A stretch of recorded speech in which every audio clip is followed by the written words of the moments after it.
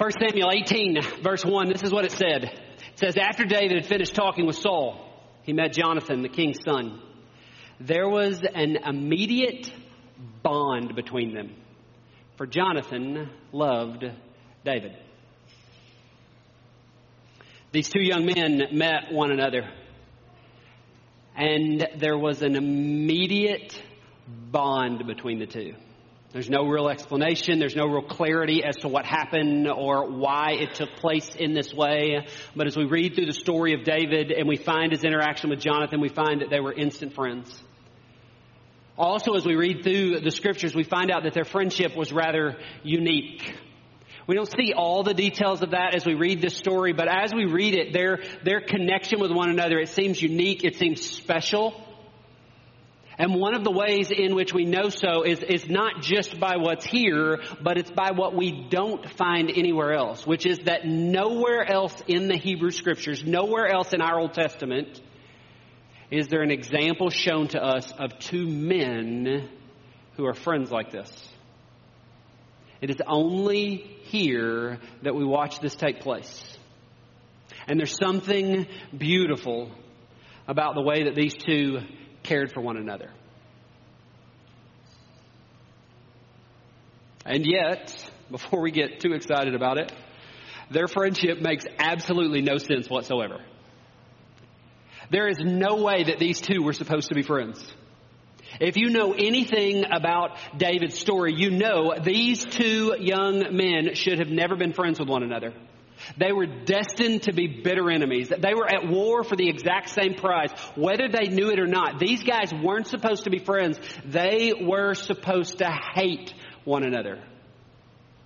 Jonathan, his father's name was Saul. You remember him as we've talked over the last couple of weeks. But Saul was the first human king of the Israelite people.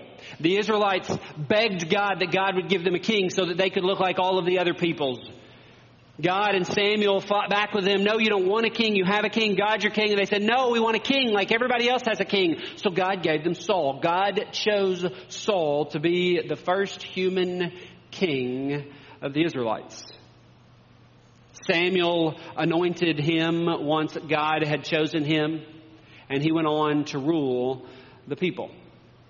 And in other kingdoms, the ones that the Israelites had asked to be like, it was understood that the way that power on the throne worked is that it was passed from father, who was the king, to oldest son, who was the prince. And that would happen for generations. They would continue to pass it down the family line unless a whole other stream of things happened, like coups and overthrows and stuff like that. But basically, this is kind of the general expectation of what's going to take place and what's going to happen in a kingdom. So Jonathan was the heir to his father's throne. He was the expected future king. He was the rightful heir. It was known that he would be next. He was to be the next leader of God's people.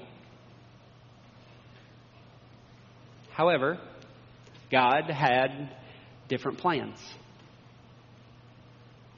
Over the last few weeks, as we've talked primarily about David, we've hinted at some of Saul's story and talked about the reality that Saul became more and more disobedient to God the longer he was in power.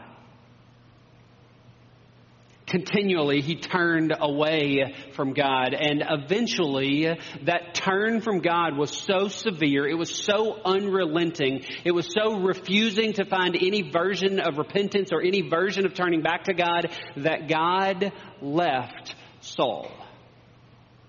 And he took with him the blessing of what it meant for Saul to be king. And if you remember, as we looked at a few weeks ago, God chose a new king. God chose a new heir to the throne.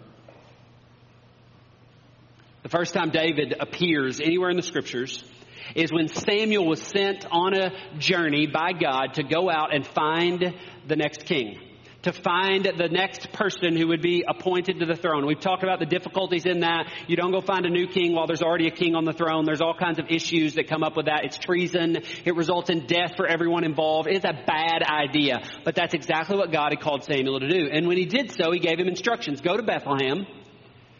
Bethlehem was this poor city, a small town, mainly poverty-stricken. It wasn't thought well of. It wasn't a place that good things came from. It wasn't a place of any respect whatsoever. But that's where God had sent Samuel. And he said, go to Bethlehem, and when you get there, find one of Jesse's sons and appoint this son king.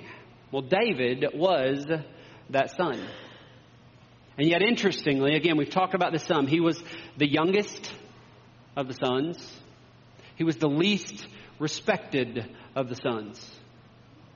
In fact, he was so unimportant to his family that the invitation had gone out from Samuel for Jesse to come with his sons to the sacrifice. So Jesse came and he brought his sons, and no one even thought about inviting David to come with them. No one even considered the possibility of bringing David to the sacrifice with him. Jesse brought all of his other sons. He left David out in the field with the sheep. Later they found David, and when they did, they brought him in the room, and God told Samuel, this is the one who will be king. So Samuel anointed David as the next king right there in front of his father and in front of his brothers and in front of the other elders and those from Bethlehem who had been called to be a part of that. Now, again, you get all of that piece of the story. There's a whole lot more details that you could get, but ultimately it comes to this point. David and Jonathan cannot be friends. There was a battle for the throne at hand. They were going to have to go to war to decide who would be the next king. And instead, they became best friends. Instead, there was this unbreakable bond that existed between the two of them. There was this unbreakable connection that came into play, and they became deeply committed to one another. Now, around the same time in the story, Saul grows more and more suspicious of David, more and more suspicious of the fame that David's getting, more and more suspicious of how much everybody loves David more than they love Saul, and Saul decided that he and David were now bitter enemies. Saul was deeply committed to making sure that he protected his family's claim to power. David, at this point, deeply committed to following God's call for his life. And Jonathan, for some reason, deeply committed to his friend David. There's this subtle and yet powerful symbol that takes place in the very beginning of their story, right as they meet one another. And we're told in verses 3 and 4 of chapter 18, Jonathan made a solemn pact with David because he loved him as he loved himself. And Jonathan sealed the pact by taking off his robe and giving it to David, together with his tunic, sword, bow, and belt. This robe that Jonathan wore, the robe that he had on, it was a symbol of his future. It was a symbol of what belonged to him, what had been given to him, what was being bestowed upon him from his father. And as he took off this robe, as he removed his robe and he handed it to David, he was in effect transferring his own status as heir apparent from himself to David. He was giving away his throne. He was choosing his friend over his own rights. He was choosing David over the throne. He was choosing love over power. It's possible, and there are those that argue, I'm not sure they're wrong, that perhaps Jonathan was actually a better friend to David than David actually was to Jonathan. That maybe Jonathan is the example that we should look at for friendship. But ultimately, something that we see take place is this reality that the two of them were connected. And I think it's important for us to remember that the most important aspect of what we've found in this understanding of what it means to be a man after God's own heart, which is what David was called, what it means for us to be a people after God's own heart, is less about what we are doing and more about what God is doing. God knew David needed a friend in this journey. God knew that David's life wasn't going to be easy as he continued to journey towards faithfulness to God, as he continued to pursue this road that God had called him on, this journey towards the throne. There would be lots of difficulties that took place. We read the bookends to 1 Samuel chapters 18 through 20, these 3 chapters. And in just these 3 chapters, in just this little bit of David's story, we find that Saul tried to kill David repeatedly.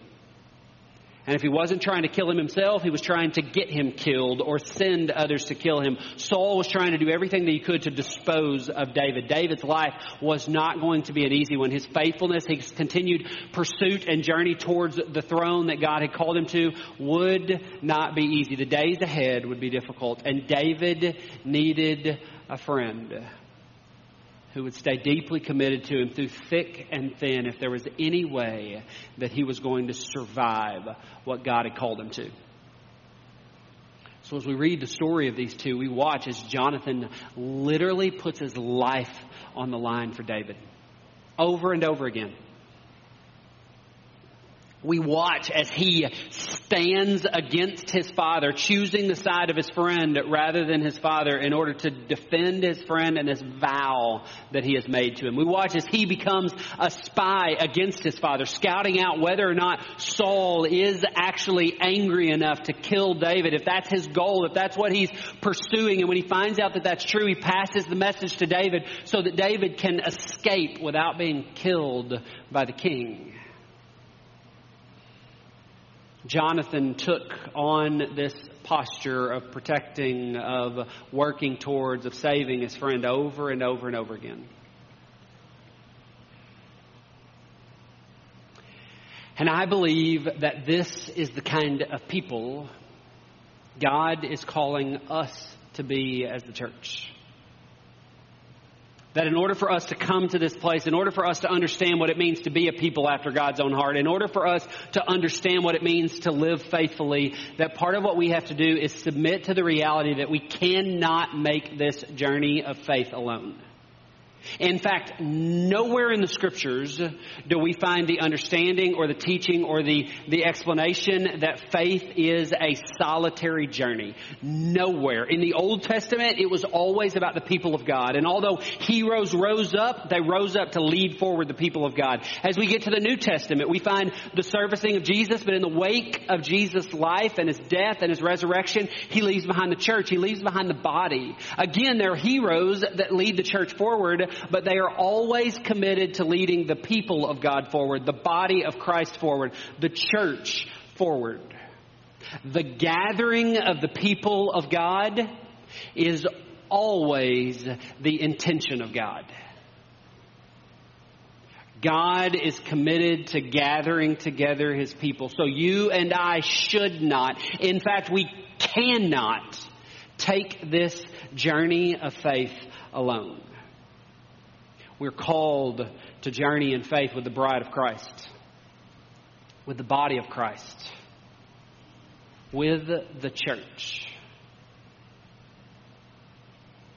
And whether that's Valley or that's some other church that God has called us to be in, we are called to be deeply committed to a local body, to walk together with the body of faith, to join together as the body of Christ,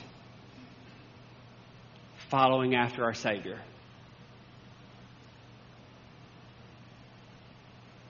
So for a minute, let's talk about being honest about this expectation. If I were to ask you what word comes to mind, how do you describe this idea of what it means to be the church? I'm not going to ask you to do that publicly because you might not say what I want you to say. So I think that some of you might talk about how beautiful it is, about how powerful it is to be the body of Christ together, to walk in this journey together. But I suspect that if some of you are willing to be really, really honest, you might also talk about how hard it is. You see, being the church can be really, really wonderful. And I know that lots of you have stories. I've heard some of them, some I haven't, but I've heard some of these stories about the ways in which the church has been powerful for you, the ways in which the church has come alongside you in some of your most difficult days or on days of some of your greatest celebrations, and you have known that you could rely on the church. The church was who stood with you. They stood with you and gave you the strength to walk through perhaps the most difficult loss that you've ever experienced in your entire life. But the church was that place for you. Some of you have stories about how the church came alongside you as you moved to a new place. They were your community. They were your friends. They were where you found people to connect with. Some of you have stories about how the church is who stood beside you as you pursued this significant dream that you weren't sure was possible. You weren't sure if you could get there, but the church stood with you. The church walked beside you. Some of you have stories about how the church came alongside you as you welcomed a new family member into your family, as they showed love to you and they showered that upon you. And you have story after story after story. There are all these great stories of what it means to be the church. And the truth is, the church at its best is a beautiful picture of what it means to be the kingdom on earth as it is in heaven. We were supposed to pray the Lord's Prayer today. It's my intention that we start doing that at the end of the family prayer. Jerry even had it ready, but I forgot until just a moment ago. We'll get there because I want us to practice that together. But what it says in there is that we pray that the kingdom of God would be a reality on earth as it is in heaven.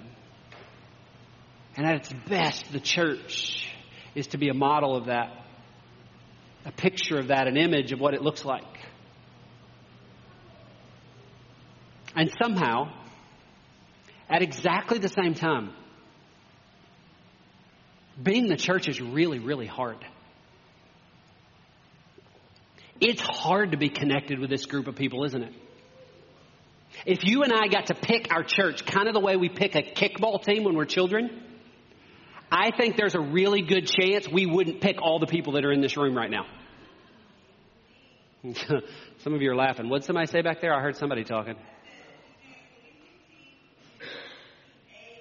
That's right. You pick teams, they get laid out. That's how we pick kickball teams. And my guess is if you got to pick first, you wouldn't pick all these people. You'd be the person on the other side that's like, oh man, I got stuck with them. Because sometimes that's the way we feel about what it means to be gathered together. Let's just be honest. Some of you are weird. Some of you are not very friendly. Some of you are unbelievably needy. Now, not me, of course. I'm not that way. It's only you that are a part of that. You were thinking the same thing, weren't you? You had the same thought go through your mind because when we talk about this, I'm never the problem, you are. And when you think about this, you're never the problem, they are. It's always somebody else who is the problem in here. It's always somebody else who we wouldn't pick to be on our team for a multitude of reasons. None of you have to shake your heads yes. I already know what is in your mind. This is one of those rare times I can read what you're thinking. I know what you're thinking as you're thinking, yep. I said that just today as we were coming. Oh no, we're going to have to see so-and-so. And yet the call of the church, part of what it means for you and I to be a people after God's own heart, is that we are growing in these commands that Jesus gave us. The commands that we read in Mark chapter 12, verses 30 and 31, where it says, love the Lord your God with all your heart, all your soul, all your mind, and all your strength. And this, love your neighbor as yourself. And it's together as the church that we get our first attempt at this calling. Our first attempt at what it means to love our neighbor. It's here that we get practice at this work of what it means to love people who are hard, to love people who are different, to love people who are strange, to love people who we're not sure we would choose to be in community with if we got to pick everyone. And yet we learn what it means to love each other, to walk together with the hopes that once we practice here, we can turn from outside of here and do the same with the world beyond us. It's here, it's together that we get the chance to grow in what it means to love difficult people, because at the very least we believe that these people who are gathered together love Jesus too. So at the very least we know we have that in common. And that if we can rest in just that we can figure out how to love all the other oddities about these people that we are surrounded by. That's why the church at its best is an incredibly diverse people. The church at its best is made up of a people who look different, who talk different, who think different. The church at its best is made up of a group of people who are different races and different cultures and different ethnicities, that come from different economic classes and have different ranges of education, that even have different theological persuasions. And so on and so forth. We could continue that list. But the church at its best, when we're diverse, gives us the opportunity to come together as a people who can say, at least I know we all love Jesus or are trying to do so. And therefore, we can figure out how to love one another. Because the reality is, the more different than we are, the more diverse that we are as a body, as the church, as the people of Christ, the easier it becomes for us to learn what it means to love people who are different from us, who don't love Jesus. To learn what it means to love people who are different from us, who are out in the world, who think different, who speak different, who have different political persuasions, who have different thoughts on what it means to be moral and to live ethics, who have a complete different worldview. And yet, because we've learned to love really hard people here, we can learn what it means to love really hard people outside of here. And this is the call of what it means for us to be the church. And yet it's interesting to me, and I don't know how to break down all the dynamics or all the reality of this. But if your situation is similar to mine, then perhaps you would confess that sometimes it's actually easier to love people outside the church than it is to love hard people inside the church. Again, I don't exactly know why that's the case. But for some reason, it seems easier for us. Maybe it's about our expectations and what we expect of people who we know aren't connected to the church. But somehow, for some of us, it often becomes easier to love them. And yet, I think that we are supposed to commit ourselves to the practice of loving these. Even these who are hard, even these who are difficult, even these who look different from us. Can you imagine how different life would be for us if we could figure out what it means to follow after the example that David and Jonathan model for us in their unexpected and difficult friendship? What if each of us was more committed to one another than we are ourselves? What if each of us were more willing to sacrifice our own wants, our own desires for power or authority or preference for the sake of others? What if each of us were willing to protect the other, even if it costs us, even if it costs us in substantial ways? Can you imagine how differently we function as a church if we were committed to the other person's well-being, to the other person's future, to the other person's calling, to the other person's heart, to the other person's faithfulness, to the other person's giftedness, even more than we were committed to our own? Even more than we were concerned about who I am or what I'm supposed to do or the ways in which I'm gifted or I'm supposed to lead here or I'm more important or I'm more special. If we were more committed to the others who are sitting around us today than we were to ourselves, can you imagine how different life would look for us as the church? What if we were more like Jonathan in 1 Samuel chapter 18, verse 3, when it says, because he loved him, speaking of David, as he loved himself. What if when we parted? What if when we left ways?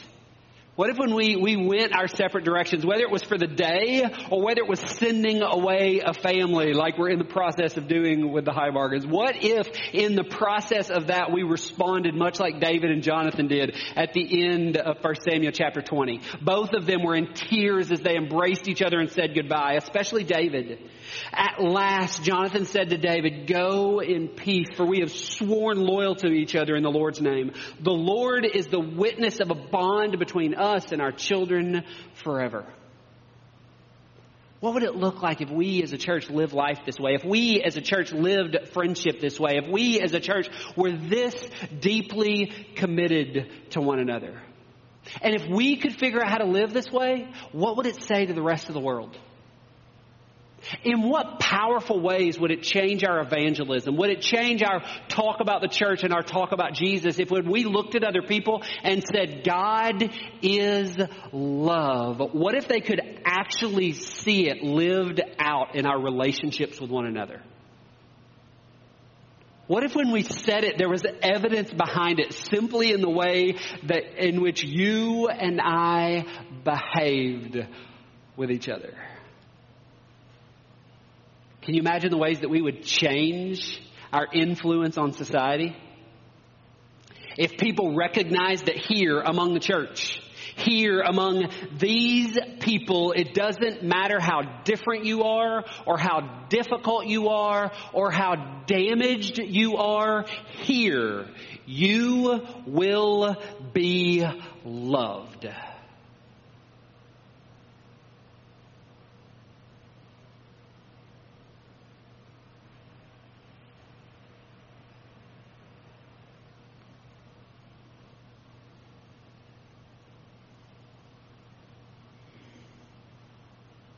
I don't care what news station you prefer or not. None of them have this kind of image of the church. Because this is not the image we have portrayed. In our schools, in our workplaces, in our comings and goings in social life, in our interactions with each other, in our interactions with strangers, in our interactions with neighbors.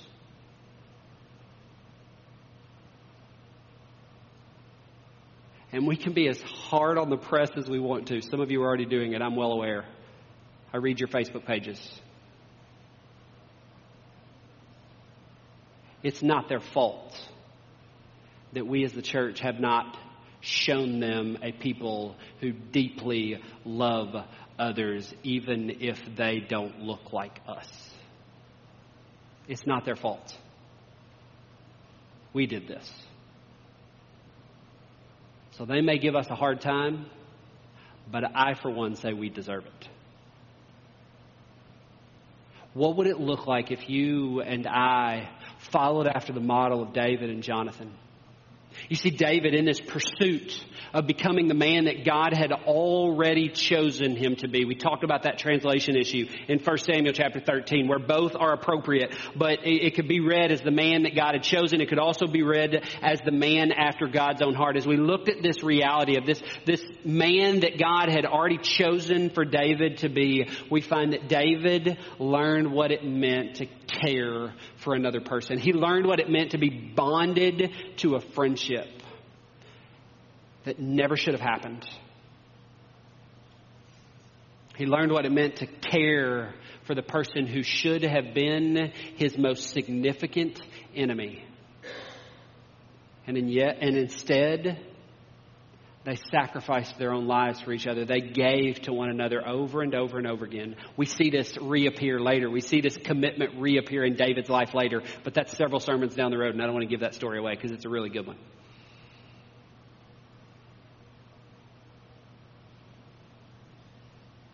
Church, friends, Valley, can we become this kind of people? Is it possible that you and I could become a people who learn to love this boldly? Can we become the kind of people who learn to friend this powerfully? First, among ourselves. And then among the rest of the world. Because I think this is part of what it means for us to be a people after God's own heart. Will you pray with me?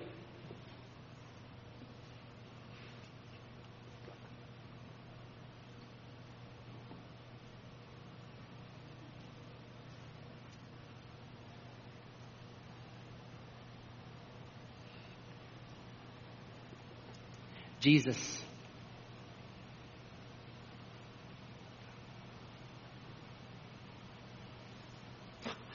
Jesus, it is actually hard to speak to you after sharing these words.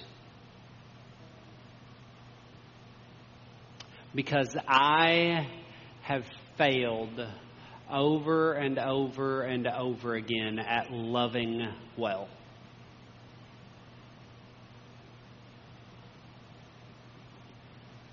Jesus, it's hard to pray on our behalf when I know that I fail every single day.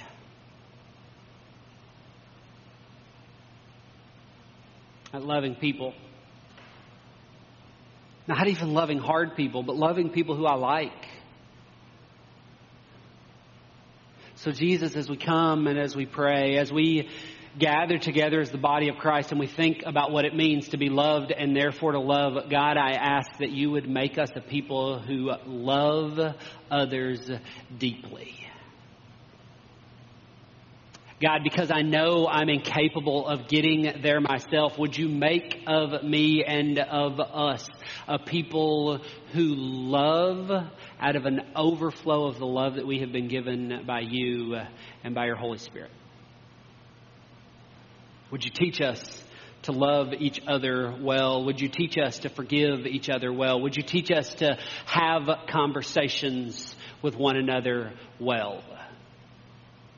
God, would you give us courage? Would you give us faithfulness to sacrifice our own desires for the sake of others?